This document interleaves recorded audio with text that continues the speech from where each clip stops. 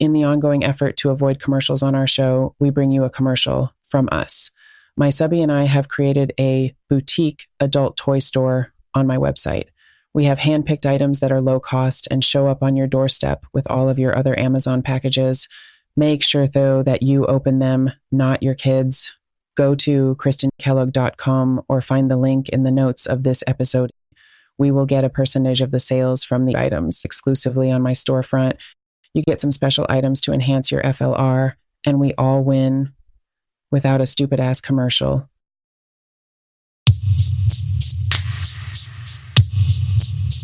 This podcast is intended for mature audiences only. If you are not 18 years of age or older, there are thousands of other podcasts you can listen to, and you can come back and visit us when you are 18.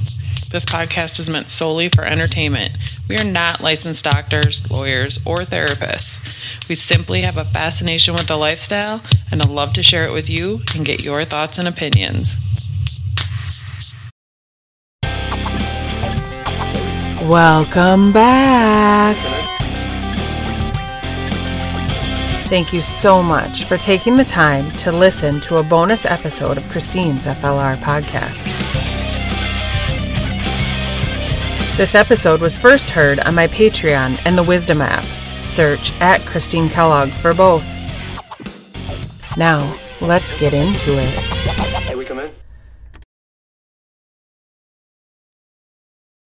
Number 7.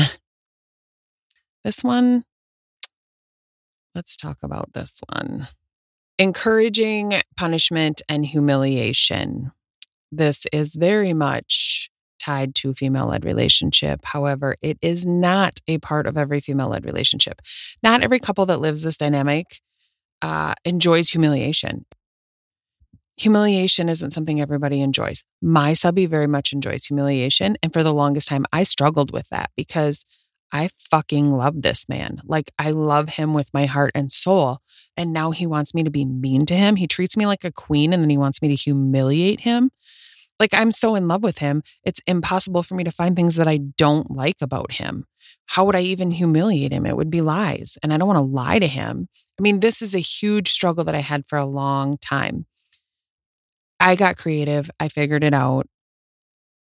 It's still not something that we regularly do. I don't regularly humiliate him. And if you were to ask him, the best humiliation session I've ever had, I was fucking 3 sheets to the wind and don't remember hardly any of it. But it was probably 3 years ago and he still talks about it to this day. He said it was one of the hottest moments in our marriage or our life together.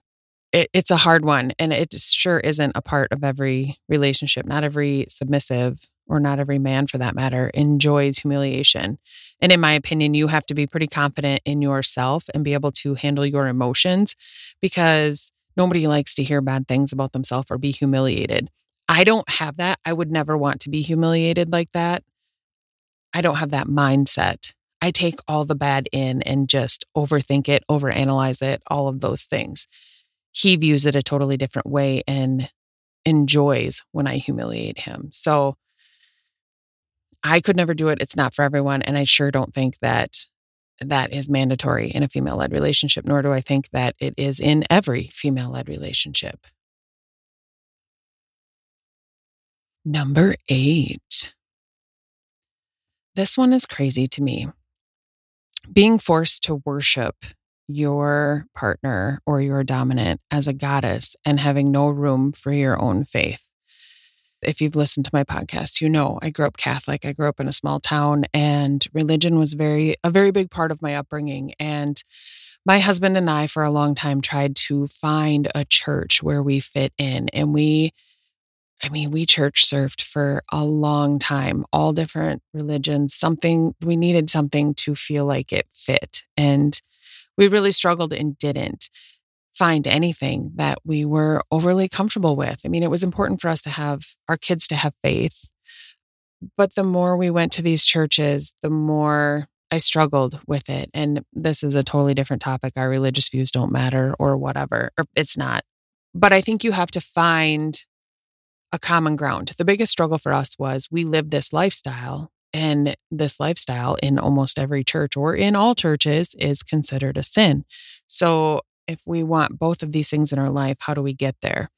And again, this is a topic I will probably revisit on another episode because I have a guest lined up that I want to bring on. All of that being said, my husband does to a certain extent worship me, but it's not like he would worship in a church setting or worship a higher power, or it's not like that. It's different. It goes back to me being his priority. It's not like he's bowing down and like worshiping the ground I walk on. And while he may do that, he's not visibly, he's only on his knees when he's rubbing my feet. It's not forced worship unless that's the way you want your dynamic to be. Again, and I say this all the time, you have to make this your own. I would never, if my husband had a different faith than me, I would never say, you need to worship me and you cannot have any other faith. It's only me. Because first of all, I am an imperfect fucking human on so many levels. Again, not a mandatory thing in a female-led relationship. And these things really make me giggle because I don't know where the fuck they come up with this. Like, where do these questions come from? And who are the people that see things this way? It's just crazy to me. And I'm not ripping on people because I was those people for a long fucking time. I didn't know any of this existed. And now here I am. I'm like, is this really how people see my relationship? Is this how I would have seen my relationship before living it? Had I not gone through evolving into this relationship with my subby, would I have viewed our dynamic this way? Is this how I would have viewed it being from a small town? Let's move on because that was a topic and a half. Number 9. I think another misconception is, or another thing female-led relationships are not, I don't control who my subby can be friends with. I trust him. If he wants to have female friends, fantastic. I don't worry about that. I would never say, nope, I can't say I would never say because I sure have fucking said it. There was a time where we were involved, I think it was a kick group. And there was this one specific bitch that was so fucking catty. She tried to, and I don't even remember what this group was about. I don't know if it was about chastity. I don't remember. And she was trying to be my best friend and all these things. And she said something about my husband. And I said, that's fine. I'll just go through his messages. And she immediately went to him in a private message and said, just a heads up, your wife's going to go through your phone, so you should probably delete anything you don't want her to see. Well, guess what? I had access to that account. I fucking saw it. And I did say, you stay away from her and we are blocking her immediately because I do not need that kind of fucking bullshit drama in my life. So in that instance, I did say who he could be friends with and who he couldn't, but she was bad news. And I really got the vibe from her that she was all about the drama. And man, we have enough bullshit in our life. We don't need it from outside contributing factors any more than what we already have. And he was totally on board. Since the beginning of our relationship, I've always had access to everything of his. I've always had access to all of his chats, his email. I have all of his emails on my phone right now.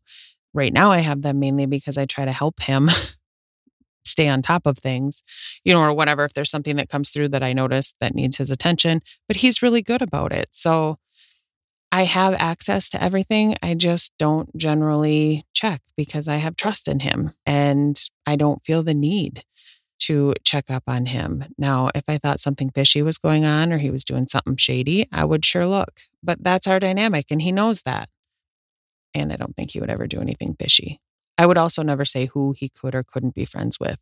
We have very similar personalities and we very much, neither of us really has a ton of friends, but the friends that we do have, they're family. Number 10. Number 10 is kind of an all-encompassing, like you lose your freedoms in the house, like not being able to watch the television programs you want or participate in activities that you may enjoy. because the dominant is in control. Our dynamic isn't like that. Some female-led relationships could be like that. It could be a whole nother level of, I don't want to say play, but it could be. I mean, it could be a level of play where, you're not allowed to do certain things. And it seems like most of these things that I've been talking about throughout here are maybe a more extreme level of a female-led relationship. These people that live these more extreme female-led relationships are more open publicly about it. And that's where people are getting this misconception about a female-led relationship. My husband and I watch the same thing. And to be honest, it's fucking YouTube videos about living in your camper because that's where we're at. I mean, well, I shouldn't say that because we have been watching the whole Avenger series just because I've never seen them because I'm not a whatever. Anyway, that's neither here nor there. We watched the same things. And if there was something he wanted to watch and I didn't, I would find something else to do while I watched it. I mean, we don't watch a ton of regular TV. Like I said, it's all YouTube. And when he wants to watch the geeky, nerdy tech YouTube, I'm usually doing something else and he chooses to watch it at that time, whether it's, if I'm doing laundry or doing something with one of the kids or whatever. He finds time when I'm not there because he knows a lot of times that stuff doesn't necessarily interest me. And he does that of his own accord. I don't force him. I don't say, don't fucking watch this shit while I'm sitting here. I really don't care, to be honest. And the final one that I'm going to address today is number 11, not being able to sit at the same level. I mean, again, if your dynamic is that type of dynamic where, you can do a pretty hardcore female-led relationship, and that's great if that's what works for you. I would never make my husband sit on the floor. He works hard. I'm not going to make him sit on the floor. And he's on the floor all day. He's on his knees or whatever. He could be on his knees at home giving me a foot rub, which happens occasionally. But, probably more than occasionally. I should not make it sound like that. But I think I would almost be a little uncomfortable, if I'm being honest, if he was sitting at a lower level than me. I think that would make me uncomfortable. Yes, we are in a female-led relationship, but he is also my husband. And while I do make all of the decisions and things like that, I don't know. To me, it just feels a little degrading. And maybe my perspective is wrong. It absolutely could be. Or maybe I just don't have the perspective to see it through the eyes of somebody that does practice this regularly.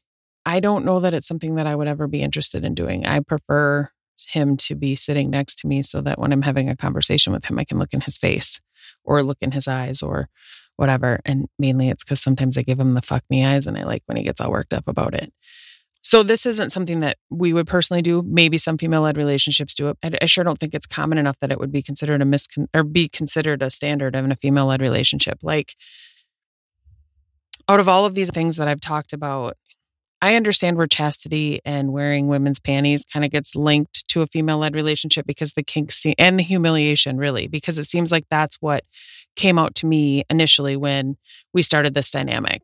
So I understand that, but I think that these misconceptions that we're talking about are what a female-led relationship is not. I think a lot of this comes from a more BDSM-focused female-led relationship. There's different versions. Again, I say this all the time. It's not all whips and chains and handcuffs. And while that would be fun sometimes, it's not something that I choose to do all the time. Now, there's people that live this dynamic or that are in this dynamic that do it as a scene and they have a BDSM scene. So all of these things that I've just said, this is not what a female-led relationship is. It absolutely could be in a female-led relationship scene that involves BDSM or just somebody participating in a female-led relationship scene. This does not have to be something you live 24/7 and you add what bits to it you want. Thank you again for taking the time to listen. I sincerely hope that something that was said in this episode was useful to you. As always, all of my contact info is in the show notes of this episode. And if you'd like to support my podcast, please find me on Patreon. Your support is truly appreciated. Have a great weekend, be a good human being, and take care of each other. Mwah!